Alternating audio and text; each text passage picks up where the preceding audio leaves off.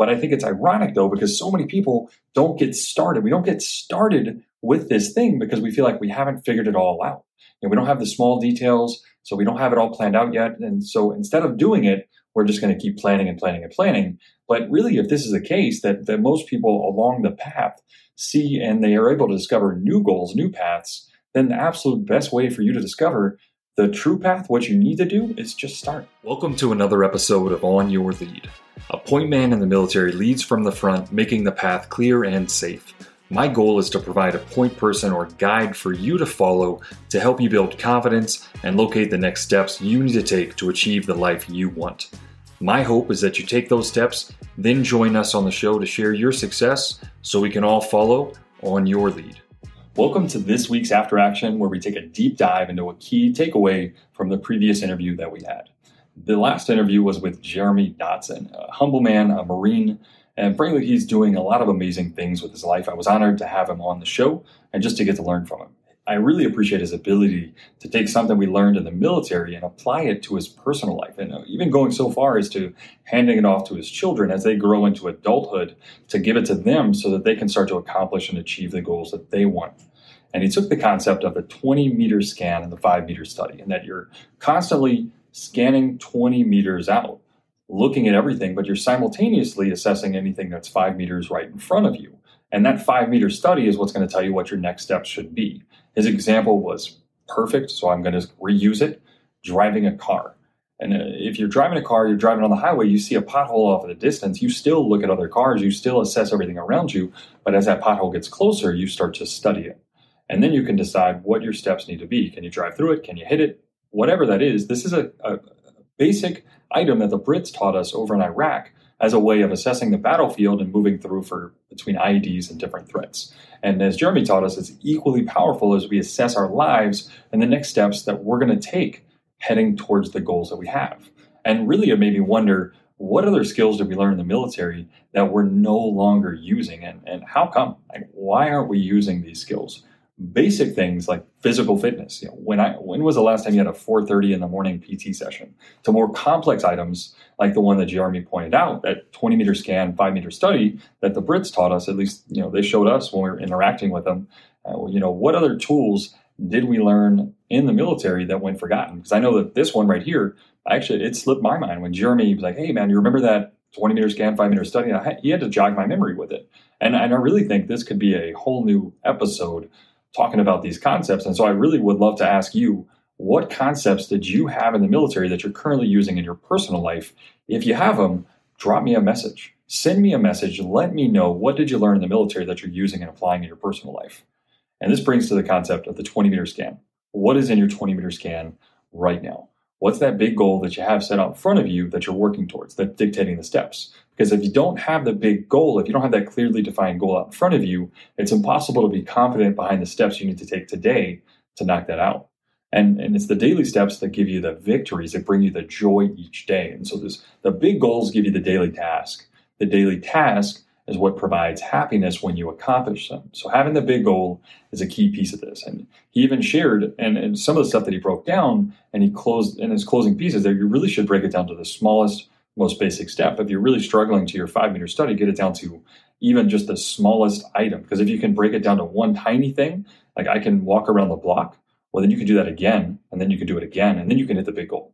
And as he mentioned, that something towards the very end of the interview, I really enjoyed this piece as well, is that when you're in your 20-meter scan, you got it, as you get close to it, you may see something else 20 meters further out that is actually now your new goal. And it's something that as you got closer to the goal you thought was there, you couldn't see that goal that's off in the distance at the start of the journey. You could only see it once you got started.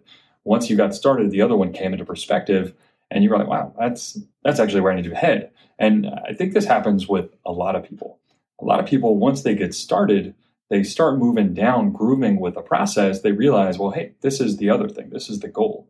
And they either, they discover something else they enjoy doing more, or they discover a different goal inside of that along the way that they could have never seen from the start.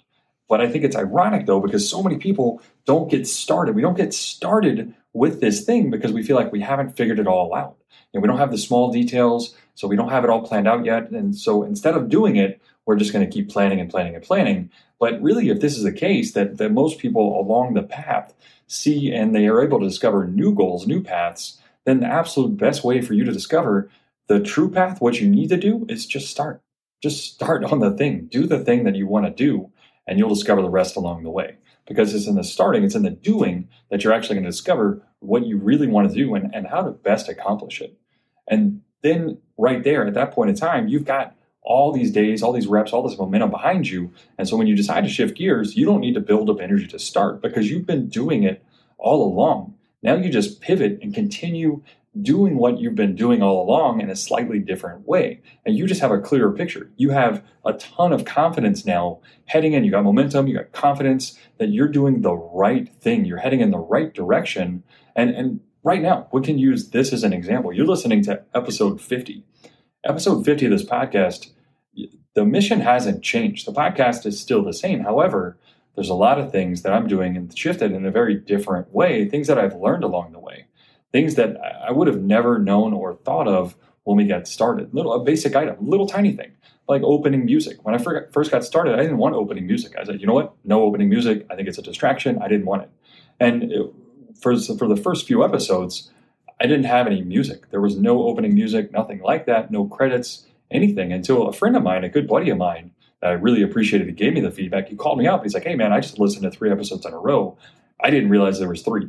It just kept going from one to the next to the next. So there was no, it just finished and here's the new one that started. And it really was a big aha for me because I never considered that the use of musical bumpers as a start and a stop, which blew me away because I didn't even know that was a term, to have musical bumpers. But this is one item, one small thing that I learned and shifted, that changed along the way, but I only learned it until I started doing the thing. So the mission is still the same, but now I have more confidence that what I'm doing is heading it in the right direction because of what I've been learning along the way, along this journey. And so right now, we got a few people in a few different camps that are listening. Some of you out there, you're getting after it. You're getting after it. You're doing the thing.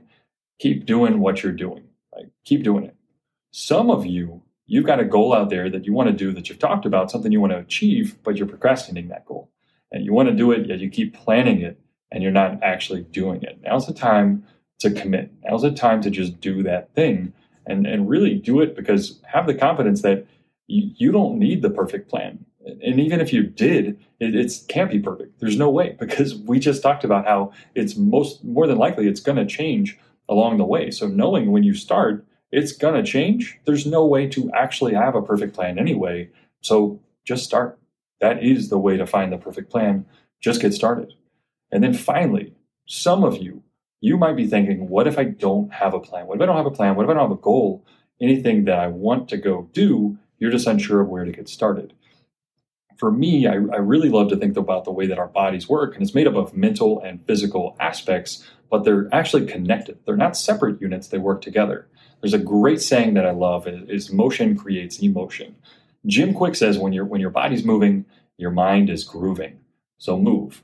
The best way to get your mind thinking is moving. Just get your body moving in one direction and your mind starts going. And it's because of this that we're going to take a playbook out of Jeremy's run and just start with 1 mile. If this is you, we're going to commit to 1 mile. Knock this out. Just 1 mile a day. That's it. You walk it, hit it, do your thing. But for the next 30 days, all you're going to do is commit to walking, running, jogging, whatever it looks like, 1 mile a day for 30 days. And after 30 days, I promise you, you will have clarity on what you actually want to do next.